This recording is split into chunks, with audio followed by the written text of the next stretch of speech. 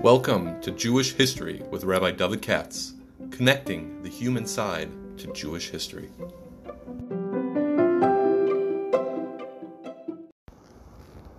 For sponsorship opportunities or to support this podcast, please visit our donate page at www.support.rabbidavidkatz.com. Hi, it's Tuesday night. It's late already. I have a lot to do tomorrow, so I think I'll put this out now.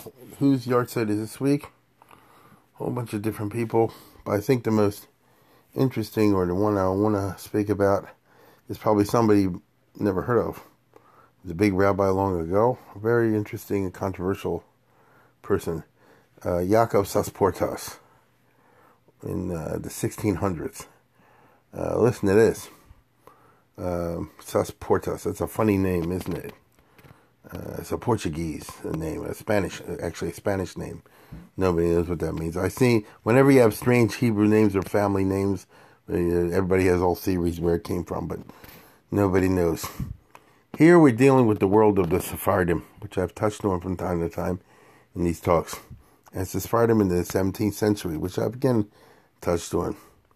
And that means that the Jews are kicked out in 1492, and then the Portuguese Jews were kicked out a little bit later, or they weren't kicked out, they were forcibly converted. But there's a whole Sephardi world that develops after 1492. Remember, until then, the Sephardim were in Spain. And then they're not. And the whole events of the world go crazy, not only because of the Jews after 1492. Our hero today, Rabbi Yaakov Sasportas, is a Sephardi guy who lives in the 1600s, like 1610 to 1700, something like, lived all through the 1600s. So that's about 100 years after the Jews were kicked out of Spain. And he is therefore one of these Spanish Jews who was the good Spanish Jews. They left in 1492. You understand those? They didn't stay behind and become Marranos and that kind of stuff. They ran away in 1492. They gave everything up for Yiddishkeit. He's a great-great-great-great-grandson of something like the other Ramban, say a big Yichus. And he's born in Algeria. If you look at the map, there are two countries near Spain across the Mediterranean, across the way. Directly opposite is Morocco, and then over to the side is Algeria. The Spanish Jews started moving to Algeria like in 1391 when they had the first big set of pogroms in Spain, and more came in 1492. Most of us don't know anything about Algerian Jewry. Why would you? Because none of them came to America, not that I know of. They were Frenchified. The French took them over in the 1800s, and that's what they were under France until the 1950s and 60s, when the Algerians made a revolt and kicked the French out. And then all the Jews who knew what's good for them got the heck out of there, and they all went to France, right? They went to France. The reason's simple. They spoke French, and they got free education, free housing, and junk like that from the French government. So, you and I don't ordinarily meet Algerian Jews. We meet Moroccan Jews, but not Algerian Jews, generally speaking. But it's a whole long civilization of their own. It's a certain type of Sephardi. And if you go back to the 1600s, they had their kehilot and all that sort of thing. Algeria, it's too long to explain. It's got a lot of mountains, different areas. And there were places in which there were very chashuva Sephardi communities you never heard of. Everybody's heard of the city of Algiers, I know that. But who knows about Oran? You know, the Yaakov Sasportas was born in Oran, which was a big port city. It's a famous battle there in World War II. Or he became rabbi in Tlemcen. Who's ever heard of Tlemcen? These are chashuva kehilas once upon a time. Anyway, with the Sephardim, it's like this. Not everybody's into learning. Most of them are not, but the ones that are a small elite. They became the Rabbanim, the Dayanim, and they knew their stuff. And so you show me somebody with a robe, especially long ago from a place like Algeria, is a big Talmud Chacham. And that's who this person was, Rabbi Yaakov Sasportas. So the family way back when was in Spain and Portugal and things like that, but they been in Algeria for a long time. He becomes a Rav at a very young age in Algeria. But this is very common in the Sephardi world, Ashkenaz too. As soon as you have he's a big Talmud Chacham, He was in his 20s. And as soon as you have a din Torah between two rich guys, either way, the rabbi's up the creek, because whoever you're posking against will go and get you. In those countries, it's the easiest thing in the world. Just tell the goyim on the rabbi, say he's rich, or say he cursed Islam or something like that. Doesn't take that much. And so he starts off being a rav in a community in Algeria. He moves to Morocco. There he poskens the wrong way. And next thing you know, he gets arrested middle of the night by the king. This is Morocco, baby. First they arrest you, then they torture you, and then they have the trial, And he's a young guy, and he's being beaten up. And he writes in his Chalice and Shuvas, he says, because I wouldn't play ball. If I would have favored the richer guy, this wouldn't have happened to me. But he was an honest Dayan, in the Din Torah. And he ran across the wrong kind of Moroccan Jew, as they say. And the result is, he was in bad shape. I don't know how he escaped out of that jail. But he and his wife then ran away wherever they were in Morocco, in one of these towns, to Saleh. Saleh is today like a suburb of the capital city, Rabat. Morocco is on the Atlantic Ocean. Did you notice that? Take a look at the map. It's opposite Spain. It's facing the Atlantic Ocean. And long ago, Morocco is full of all kinds of communities. In the 1600s, the Arabs, they're all fighting each other. There was this little Malucha and that little Malucha. There was a guy who was trying to be the emperor of the whole Morocco all the time, Sultan. And now listen closely, I'm going to tell you. One of the places they got settled was by Spanish Goyim, meaning the Arabs, the Moors, the Muslims, invaded Spain and took it over in the 700s, a long time ago. But then the Christians rallied and fought a war for 800 years. It's a long time, called the Reconquista, in which little by little they reconquered all of Spain from the Moors, from the Muslims. So by 1492, the Christians had physically reconquered every inch of Spain. But there still were a lot of Muslims living in Spain, and Jews. Now you know and I know what they did. They said the Jews out. That's 1492. But after that, you still had a lot of people who were Muslims living all over Spain, especially southern Spain. The Spanish were very uncomfortable. It shouldn't be a fifth column. If they have a war with a Muslim country, which they had all the time, the local people shouldn't join the enemy. So what the Spanish did is they had their own 1492, if you follow. In the 1500s and in the early 1600s, they started little by little to kick out all the Muslims and force the locals, just like they did to the Jews, to convert to Christianity or leave. And it was a terrible time for the Muslims and all the rest of it. And it happened. So lots of these Muslims, what they did was they ran away to Morocco across the water, and the Spanish followed them. Many people don't know this. Spain was an imperial power, and the Spanish had a plan in the 14, 15, and 1600s, even later, to conquer whole North Africa and then Spanishize it, you understand, and make it Catholic, all the rest of it. Now, they didn't succeed, but there were bits and pieces that the Spanish had and ruled for a long, long, long time until not that long ago. In fact, there's still, believe it or not, there's two places, two cities on the coast of Africa that are still colonies of Spain, even though it's they're really in Morocco. One is Ceuta and the other one is Melilla. When I was with a group long ago and visiting Spain in that area, the travel agent said, for this and this, we can have you a plane and you can fly across and land in Africa and go to the Spanish colony, and there's a Jewish community there, and all, which is true. See, these little places nobody ever heard of, one of the days the Muslims will overrun them, it's still held by Spain. So imagine what it was hundreds of years ago. And the reason I'm giving you all this is the following. A whole bunch of these Muslim refugees from Spain went to a place in Morocco, and they said, we're going to get revenge. And they set up like a big fortress, and it became the headquarters of the pirates. They made ships, and they would raid the Spanish, and very successfully. They're called the Saleh Rovers, the Corsairs. And this turned into a big business, and for the next hundreds of years, the Muslims became the experts in piracy, and they went all over the world, all over the Atlantic Ocean. You're not going to believe what I'm going to tell you. They raided Connecticut, and they burned down Baltimore. Now, I'm not talking about Baltimore, Maryland. I'm talking about Baltimore in Ireland. It's all in the 1600s. Thousands of white Europeans were captured on these ships and these raids and on these cities and became slaves for the rest of their lives in Muslim land. It's a whole long story. You can go and Google it, read up on it on the Barbary pirates, as they call them, The USA, when it became a country, had a first war against the Barbary pirates. It was such a problem because they would capture ships, and take the booty and take the people off as slaves, that the U.S. government at that time, this is George Washington and Thomas Jefferson, they had to create an elite force, a counterterrorism force, to fight the Arab pirates. The name of that force was the United States Marine Corps. Now, you've heard of them. So, in all this world, the Jews moved in. So these people in Saleh, this place, this fortress, became a big bustling city. There's a lot of business to be done because the pirates always bringing in goods. And Jews moved over there. The Muslims were used to the Spanish Jews. They all speak Spanish, they all speak Arabic, and junk like that. So it was a big Hashua community. I know it sounds funny. There was an important Frum community in the middle of the pirate headquarters for hundreds of years. I'll give you an example. The Or HaChaim was the rabbi there in the 1700s, had a big yeshiva. So down the block, they're shechting people and selling slaves, white slaves. And a block away is the yeshiva. It's that funny world. And Rabbi Yaakov Sasportas, when he escaped from the jail, he ran away to this place called Saleh because it's like its own area. It's not under the Moroccans. And the king of Morocco can't get you over there. They ruled themselves like a pirate republic. I kid you not.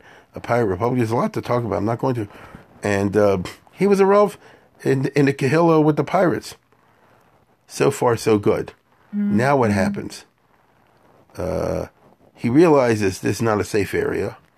And so he moves to another part of the Sephardi universe. What do I mean when I say the Sephardi universe? It's the 1600s. Little by little, the Sephardi Jews are out of Spain and Portugal, so they're setting up communities here, there, and there to live, hopefully, in places where they won't be persecuted, and they'll engage in business. These would be the Marranos, the non-Marranos, mostly the Marranos. And so he moved to Amsterdam. Amsterdam in the 1650s when he went there, he was like 40 years old.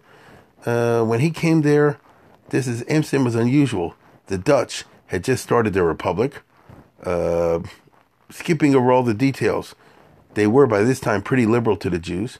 You could be Jewish and practice the Jewish religion. It's not a Muslim country where they arrest you in the middle of the night for who knows what. It's a law and order country. You can do business. And the Dutch Republic at that time had a golden age of trade. And so the Jews were part of that. They were dealing with Brazil and America and the East Indies and China and all over the place. And so you could do business there. Now, again, there's a lot of ups and downs because of the wars, but I'm going to skip all over that for you. And so Amsterdam, the head of the main place in the Netherlands, became like the most important Sephardic Jewish community, although of an unusual variety, because every single Jew in Amsterdam was a Marrano, was born Catholic and escaped from Spain or Portugal. I mean, even the Rabbanim. So when he moves there, they say like this: wow, here's a guy who's actually born Jewish. He's one of these Sephardim Tohorim that his family never was in Spain. Were Marranos back there. They left in good time. They were very frum. He was obviously an intelligent guy because he wouldn't have been a Rav back in Morocco and in Spain to be Av based and head of a Kehillah, head of a based in. He obviously had a certain dignity, the way he carried himself, a sophistication. And being Sephardic of the type I'm talking about, you knew 10 languages. You knew Arabic of various dialects. You knew Hebrew. You knew Spanish and Portuguese because they're all over the place. And he could pick up other languages. And the result is that he became one of the Rabbanim, the Chachamim as they call it, in Amsterdam. There were other rabbis there, and I could tell you the names, but I'm not going to, because the other rabbis were nice guys, but they were B scholars or A minus. This guy, Yaakov Sasportas, was like serious learning, Vad Yosef style, and so he was like A plus Talmud Chacham, Shalos and Chubas, all the rest of it. He could wipe the floor with them, and so it's a what shall I say, a uneasy truce. The local Chachamim were glad he's there and help, but they didn't want him to walk all over them. And he had a cantankerous temper, perhaps. But little by little, he learned the ropes. Here's the point I want to bring out. One of the other rabbis in Amsterdam is Menashe ben Yisrael, famous person.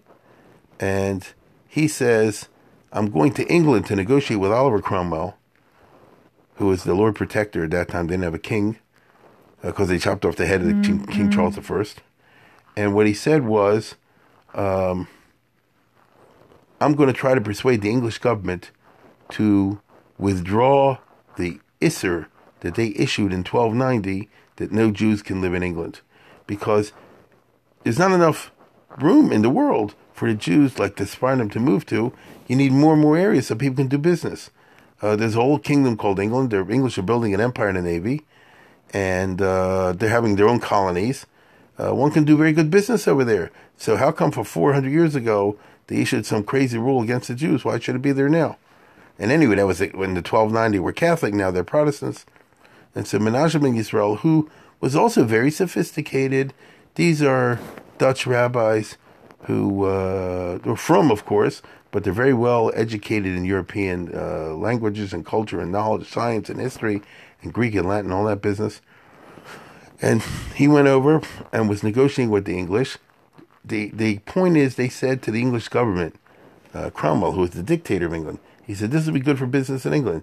We're bringing in people who are doing what? We're bringing in people who are going to be merchants. They're not going to be on welfare. And they will, help increase the economy. The reason I'm telling you this is he needed help. And this Rabbi Yaakov Sasportas, who had been a Rav in Morocco and dealt with the pirates and dealt with others, I'm sure he had all kinds of situations. He seemed to have the kind of gravitas. And, not just a Talmud Chacham like this in the Welterine, but, someone who knew how to handle himself with the Goyim and how to behave at a royal court. And so he said, you come with me. And, I'll speak in English, you'll speak in Spanish. And it worked, because they went to England several times. They spoke in Parliament, they spoke in London, and they persuaded the British government at that time not exactly to let the Jews in, because there was too much opposition from the British merchants, but to agree to a policy like you have in America today, don't ask, don't tell. But come in the country and nobody will say anything. And that's how the Jews got back in England. And when they did, they set up a community, a Sephardi, Western, Spanish, Portuguese community in London. It's around the late 1650s. Well, meanwhile, listen to this. The king of Morocco, the emperor of Morocco, the sultan, heard that Sasportas, who used to be a Rav in Morocco, was now a successful diplomat in London. And he said, boy, I made a mistake beating the guy up and throwing him in jail, all the rest of it. What a waste of a good Jew. I could use him for my service. And so he invited him to come back to Morocco. He says, all is forgiven. And I want to make you a member of the State Department. I want you to go as my ambassador to Spain. You hear this? The Muslim ruler of Morocco told the rabbi, who he formerly beat up, he said, I want you to go now to Spain as the Moroccan ambassador to Spain, because the politics were such that the Sultan of Morocco and the King of Spain could possibly have something to unite on for certain reasons I won't go into. So I'm sure I know what Yaakov Sasportas was thinking. And it's like this. The Jews are kicked out of Spain, and they never were let back in.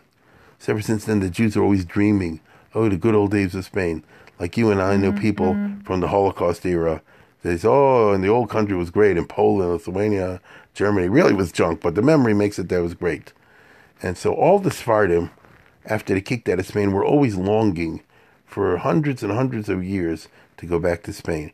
I know there's a story out there, Baba Maisa, that they made a cherem that the Jews should never go back to Spain, but that's a lie. You understand? That's a legend. Really, really, really, they're always dreaming, can we go back to where our ancestors lived? And Spain has potentially such a good economy. The guys don't know how to do it right. We could, really rock over there commercially, which is true. And now it never happened. You know and I know that until the 20th century, the Spanish never did change their mind and say the Jews can come back to Spain. But they didn't know it at that time. Now I want to make something very clear. You won't know. I know about the Inquisition, all the rest of it. There was no power on the part of the Inquisition to arrest or bother any Jewish Jew. It's a common misconception. The only people that the state and the church had laws and power against were people who had converted and now want to be Jewish. Or maybe they're descended from people who converted and now they want to be Jewish. So, for example, let's say my great-great-grandfather, way back 150 years ago in Spain, converted, became a guy, then that's it. I'm stuck. And so the church keeps records. And if me, myself, and I now, 150 years later, want to be Jewish, So that's a capital crime. They can burn you at the stake, the Inquisition torture you, and all that kind of business. But suppose I was someone else. Suppose somebody that my great-great-grandfather lived in Spain, and it happens to be that they never did convert to Christianity. They're one of those Jews who stayed there until 1492, and then they left. So the church never had power over them. The Inquisition never had power over them. The Inquisition was only for heretics. These are Jewish Jews. Instead, a law was passed, as you and I know, expelling all the Jews from Spain in 1492. It did not say in the law, if anybody comes back, we'll burn him. If anybody comes back, we'll chop him in half. It simply said the Jews are not allowed to come back. It didn't give any penalties if they do. So let's say, for argument's sake, a Jew would come to Spain in the 1500s, 1600s, 1700s, whatever. According to the law, the only thing you can do is kick him out of the country. You understand? They can say you're against the law for you to be here. You have to leave now. If you don't leave, then we'll punish you and this, that, and the other. But it wasn't like saying, oh, we caught a guy who's an ex-Catholic, and now we can really torture you and burn you and all this other stuff and arrest all your family and friends and, slice them and dice them. That's not what it was. So a person like Rabbi Yaakov Sasportas was a Jewish Sephardi. He didn't come from any background where, his family ever converted. They never did that. And so, by the laws of Spain, as a Jew, he's not allowed to enter Spain. That's all. But, on the other hand, if he's a Moroccan diplomat, that's a different story. Just like the Spanish, who are not Muslims, send Spaniards to a Muslim country to be, ambassadors there. So vice versa. What's the difference if the Emperor of Morocco sends a Muslim to be ambassador in Spain, the Moroccan ambassador in Spain, or a Jew? And so here you have the very funny situation that a guy who's a Rav, a Chashav, a Talmud Chacham, a Shalos and Chubas and Mefarshim, he knew how to learn very, very well. And he finds himself a diplomat. Hear what I said? The ambassador of the Emperor of Morocco, the Sultan of Morocco, in Spain at the Spanish court. And he pulled off some treaty for there. And so he got to have his dream. I go back to see the old country and see where it was. But I'm sure also, once he was there, he must have got very depressed. There's no Jews, nobody favors openly Jewish, and very dangerous to hang around him. And you see everywhere all the Christian stuff, and everywhere the crosses and the monasteries and all the rest of it. And he said, the dream we had it turns out to be not true. And so after this, he left and he went to London, because when the Spanish, when the Sephardic Jews, Portuguese Jews in London, here, he was so chashav, he knows to get along with the Goyim, and was an ambassador and all the rest of it. So he said, come be a rabbi here, the Chacham, in the Jewish community in London. And he did for a couple of years. This is in the 1660s. So when he was in his 50s, you might say at the peak of his career. Because the Sephardic Jews in London, who are not so frum, by the way, they say, we need a guy who can represent us well for the Goyim. And he was the guy, no question about it. Even though he didn't speak English, but he could learn, and he knew how to behave, I guess, with a court and all the rest of it. By this time, Oliver Cromwell was gone, he was dead, and the English had restored the monarchy. So now you had what they call King Charles II, who was king from 1660 to 1685. And Charles II was a playboy if there ever was one. He kind of defines the word playboy. On the other hand, religiously, he was an easygoing fellow, and that's all the Jews care about. You can have all the girlfriends you want in the world, but he wasn't a fanatic in Christianity or anything, actually quite the opposite. And so Charles II said like this, I'm not the one who let the Jews back in legally or illegally, I was Cromwell. But to tell you the truth, the Jews don't bother me. And as long as they pay their taxes and help out the government and all that kind of junk, live and let live, which is pretty good for the 17th century. Pretty unique, you understand? And therefore, you have the Jewish community in London, in what they call the Restoration period, where things were pretty X-rated across society. It was like a reaction against the Puritans. And you're trying to be a Rav there. What I'm trying to say is, it's a little bit like trying to be the head of a frum community in Las Vegas or something. It wasn't exactly a place that was conducive to a frum lifestyle. And he had his challenges before him, baby.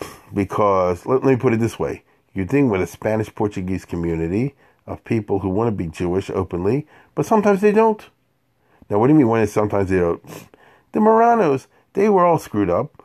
Back in Spain and Portugal, they lived part of the time like Christians and part of the time secretly like Jewish. So even when they get out and they go to London, You still are used to Christmas trees or stuff like that. You still every once in a while show up in a church just by habit. And you don't do the normal thing, which is to say, I'm switching back to Judaism, so therefore I'm dropping all the Goyish stuff. It didn't happen that way. So here's the Chacham, the rabbi, who's going to make speech week after week. He gave 50 speeches a year in Shul, like they do in America now, in which he said, you're not allowed to go to church. Can't have a Easter egg. You can't do it.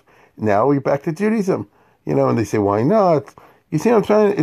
It's unique challenges for a rabbi. Every community is unique. And to be a rabbi of a Sephardic, Spanish-Portuguese community in Western Europe in the 1600s presented all these kind of challenges. Here's another one.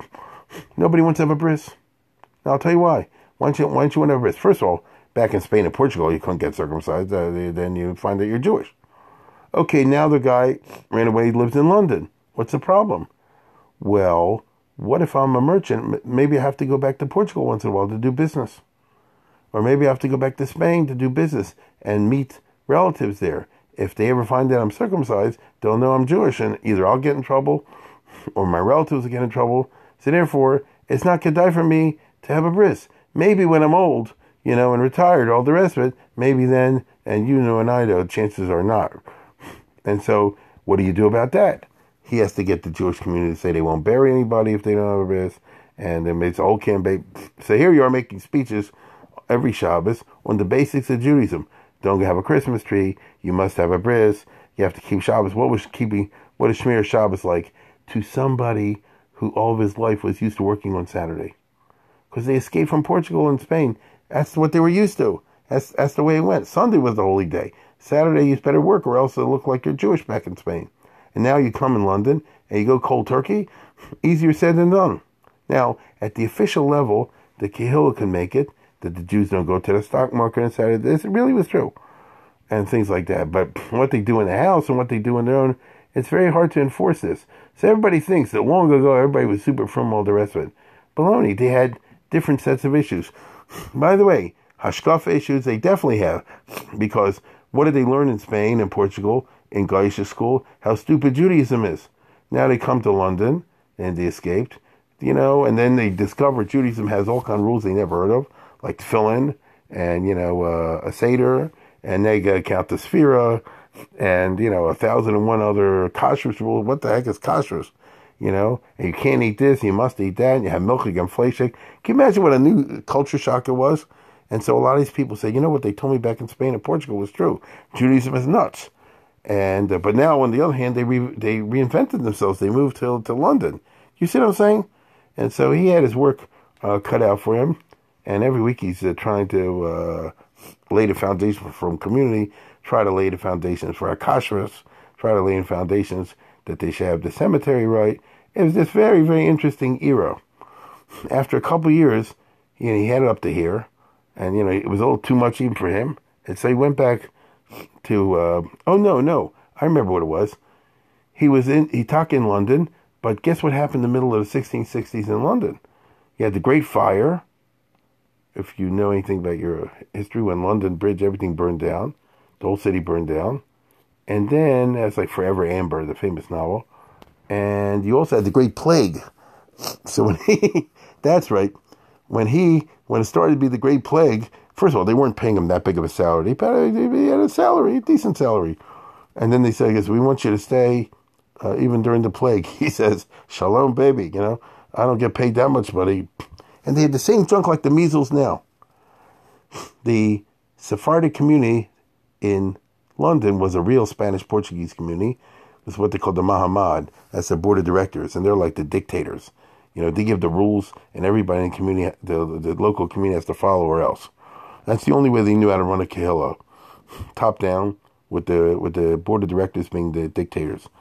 And that way they can control that, nobody gets in trouble with the Goyim, and nobody makes a Chil Hashem. Believe me, if you had such a thing now, nobody would be allowed to call Rush Limbaugh right there and say, I'm a from Jew. You got to make a Chil Hashem. That's the first rule they would pass. That's the kind of atmosphere it was at that time. And so he didn't fit in that particular way. And make a long story short, as soon as the plague happened, he left there and ran away to Hamburg. Now, Hamburg is in Germany. So what's that got to do with it? There was a Spanish-Portuguese community in Germany, in Hamburg, in northern Germany. People don't realize there were Sephardic Jews, Western Sephardic Jews, Marranos, in northern Germany. And once again, it was a big community. They got rich people. They do a lot of merchant shipping because, Hamburg is on the facing the Atlantic Ocean. And so it's a big harbor. And sees the rub over there. Well, what happens to him when he's over there? Shabtai Tzvi. It's 1666. And the whole Jewish world hears there's some guy who's going to be Mashiach tomorrow. And he's in Israel. And it's happening. And if you know anything about Shabtai Tzvi, I did a series on it. You can listen to the other podcast. Shabtai Tzvi basically said like this: I'm going to appear as the Mashiach within months. Well, people say like this. Usually, when you talk about Mashiach, say it'll happen in 50 years. Because Harotza l'shakar yachid gedusa, you can always say this will happen in 50, 60 years. No, but none of us will be around. If it's the guy says it's going to be happening, within months, he couldn't be lying. It must be true because pretty soon we're going to know whether you're telling the truth or not. So that because he gave such a short time fuse, everybody was convinced that this is the real thing. Nobody would put out a story like this. It wasn't true. I'm simplifying, but this is the basic story. And so all the Spanish Jews, oh my goodness, they were totally convinced that the Mashiach time is here. And it swept the whole community. Anybody who didn't go along was like living in 770 and going against Lubavitch Rebbe. It's just impossible.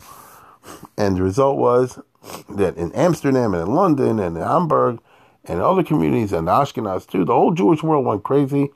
And everybody really felt the Mashiach side is here. Now, the Rabbanim had a hard time because they didn't know. How do you know? If somebody says Mashiach, maybe he is, maybe he isn't. You say there's no proof. All the Balabatim are into it. And here's a funny part. The rabbi, suppose I told you the Mashiach coming in a week. And let's say you really believed it. One of the things you might wish to do is stop doing Averis. Get your act together. Start doing more mitzvahs. Especially Ben Al Chavero, that counts a lot. People started being nice to each other in shul. Stopped cheating each other. Stopped acting like Jews. The local rabbi says like this: I don't know Mashiach or not, but I like what I see on my balavatim. The community is becoming more frum. People giving more tzedakah. The students are nicer to the teachers. The teachers are nicer to the students. It just had a good effect. And so the result is the whole Jewish people went nuts. And you could count on your hand the number of people and rabbanim and all that who said that this is not true. Because when the bubble expanded in the summer of 1666, people were absolutely convinced that this guy, Shabtai Tzvi, is going to go to the Sultan of Turkey, and the Sultan of Turkey is going to say, how do you do? I know who you are. You're Melech HaMashiach. I want to give you the keys to Eretz Yisrael, and Gesundheit, go and bring all the Jews, Makabes Nitzchei Am Yisrael, and go rebuild the Beis HaMikdash, and we Muslims will get out of the way, and you'll have the Messianic era. They were just absolutely convinced it was true. I could go story and story, but the hour's late anyway. And so the only guy that I know, that people know of, who was 100% against it and tried to stand against the tide of popular Mishigas was Rabbi Yaakov Sasportas. In fact, he wrote a whole book called Tzitzis Novel Tzvi, which has become a classic. The historians love it because he wrote letters back and forth to all the different Ashkenaz and Sephardi, especially Sephardi communities, which said, don't fall for this. The guy can't be Mashiach for this reason, that reason. Don't go nuts. It's going to blow up in your face. It got so frenzied that for a while, he himself started believing it. He said, listen, he writes in his diary, if I'm wrong, I'm wrong. I meant well, but it's hard to believe. But if I'm wrong, I'm wrong. Hashem should forgive me. But of course, within a short time, the whole Shabtai Tzvi was exposed as a phony. And he could say, I told you so, I told you so. Now, you want to know something? What happens when everybody's wrong and one guy says, I told you so? They don't like the guy. Why don't they like the guy? It's embarrassing. You tell me, how did the Jewish people all over the world feel when Shabtai Tzvi was exposed to be a phony? You tell me what happened. The answer is the Jews felt like the biggest idiots in the world, especially by the Christians, because the Christian could say like this: why exactly don't you believe in Jesus? You think he's not the Messiah because you Jews know who the Messiah was? Yeah, right. Look at it. You fell for this idiot called Shabtai Tzvi. It wasn't garnished. And you all fell for hook, line, and sinker. So that proves that you don't know anything about Mashiachism. So we Christians are better than you on that. You got to admit, the guy took a point over there. It's very embarrassing. So what the Jews most of them did was, let's just forget about this and move on, and let's not talk about it. And here's this Rabbi Yaakov Sasportas, who's actually publishing things in which he says, I knew it, I told you so, nobody listened to me, now I'm proved I was right.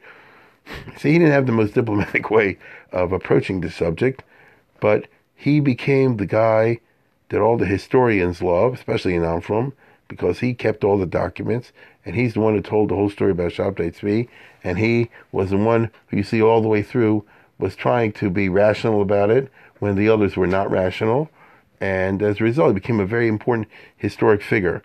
The non-From historians particularly love his stuff, and he wrote, like I say, he wrote this whole big book, which is a whole collection of his correspondence on the subject in 1666. And that book didn't get out so much. It only came out in the 20th century, believe it or not.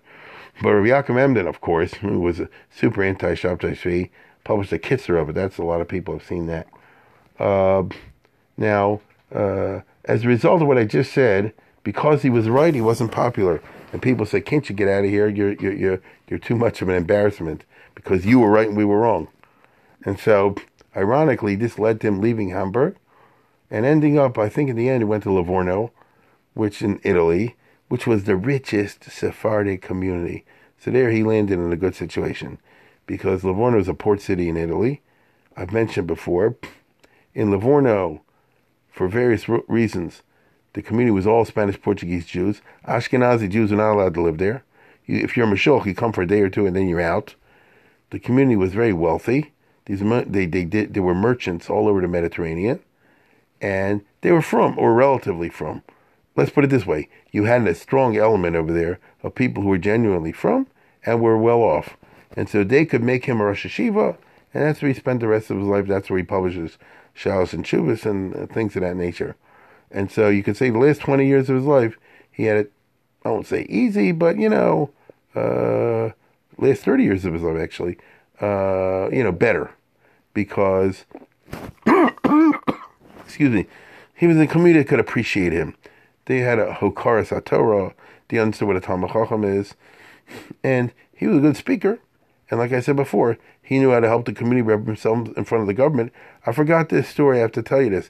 In London, when he was there, it was, like I said before, it was King Charles II. The status of the Jews wasn't clear. And the British government, the parliament, passed a law called the Conventicle Law. The British historians know this, in which it was aimed against the certain Protestants that the Church of England didn't like.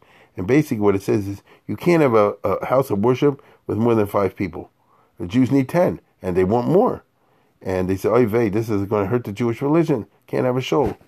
And so, what do? So, yeah, by the way, certain English politicians, it's like New York and Baltimore, they said, if you pay me enough money, I can, get it done to you through bribery. Of course, they were lying. They would just use it to extort more money. This is how it is in New York, Chicago, London, everywhere. But the Jewish community said like this, we'll go to the king. Rabbi Yaakov Sasportas, you were by the king of Morocco, by the king of Spain, by also like Albert Cromwell. You tell us what to do. He organized a delegation. They met with the king of Charles II. You hear this? And they said what the problem is. And King Charles II is like this. I hear what you're saying. The law is not intended against you. It's intended against the other Protestants. I, myself, will make myself your protector. As long as you keep your nose clean and obey the laws and don't cause any trouble to England, nobody's going to bother you. If anybody does, send them to me. And, they thought he's going to take money. He didn't take any money. And so they were not used to it. He wrote back in his Chuvas, he said, I met a king, I couldn't believe. He was willing to help the Jews and he didn't want any money for it.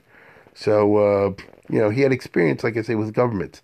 As a result, in the last decades of his life, when he was in Italy, he was able to always be not only a Rosh Hashiva, but the type of guy today you would say like this, send him to talk to Trump, send him to talk to Obama, because he's not only a posek, but he's also a person who understands how to deal with the outside world. So he didn't have a formal secular education, but he had, in effect, a formal secular education, which is not so common among Algerian and Moroccan rabbis.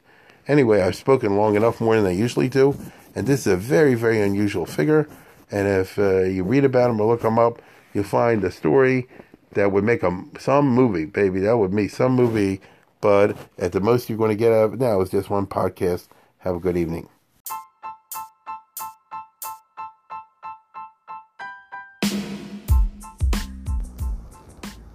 For sponsorship opportunities or to support this podcast, please visit our donate page at www.support.rabbidavidkatz.com.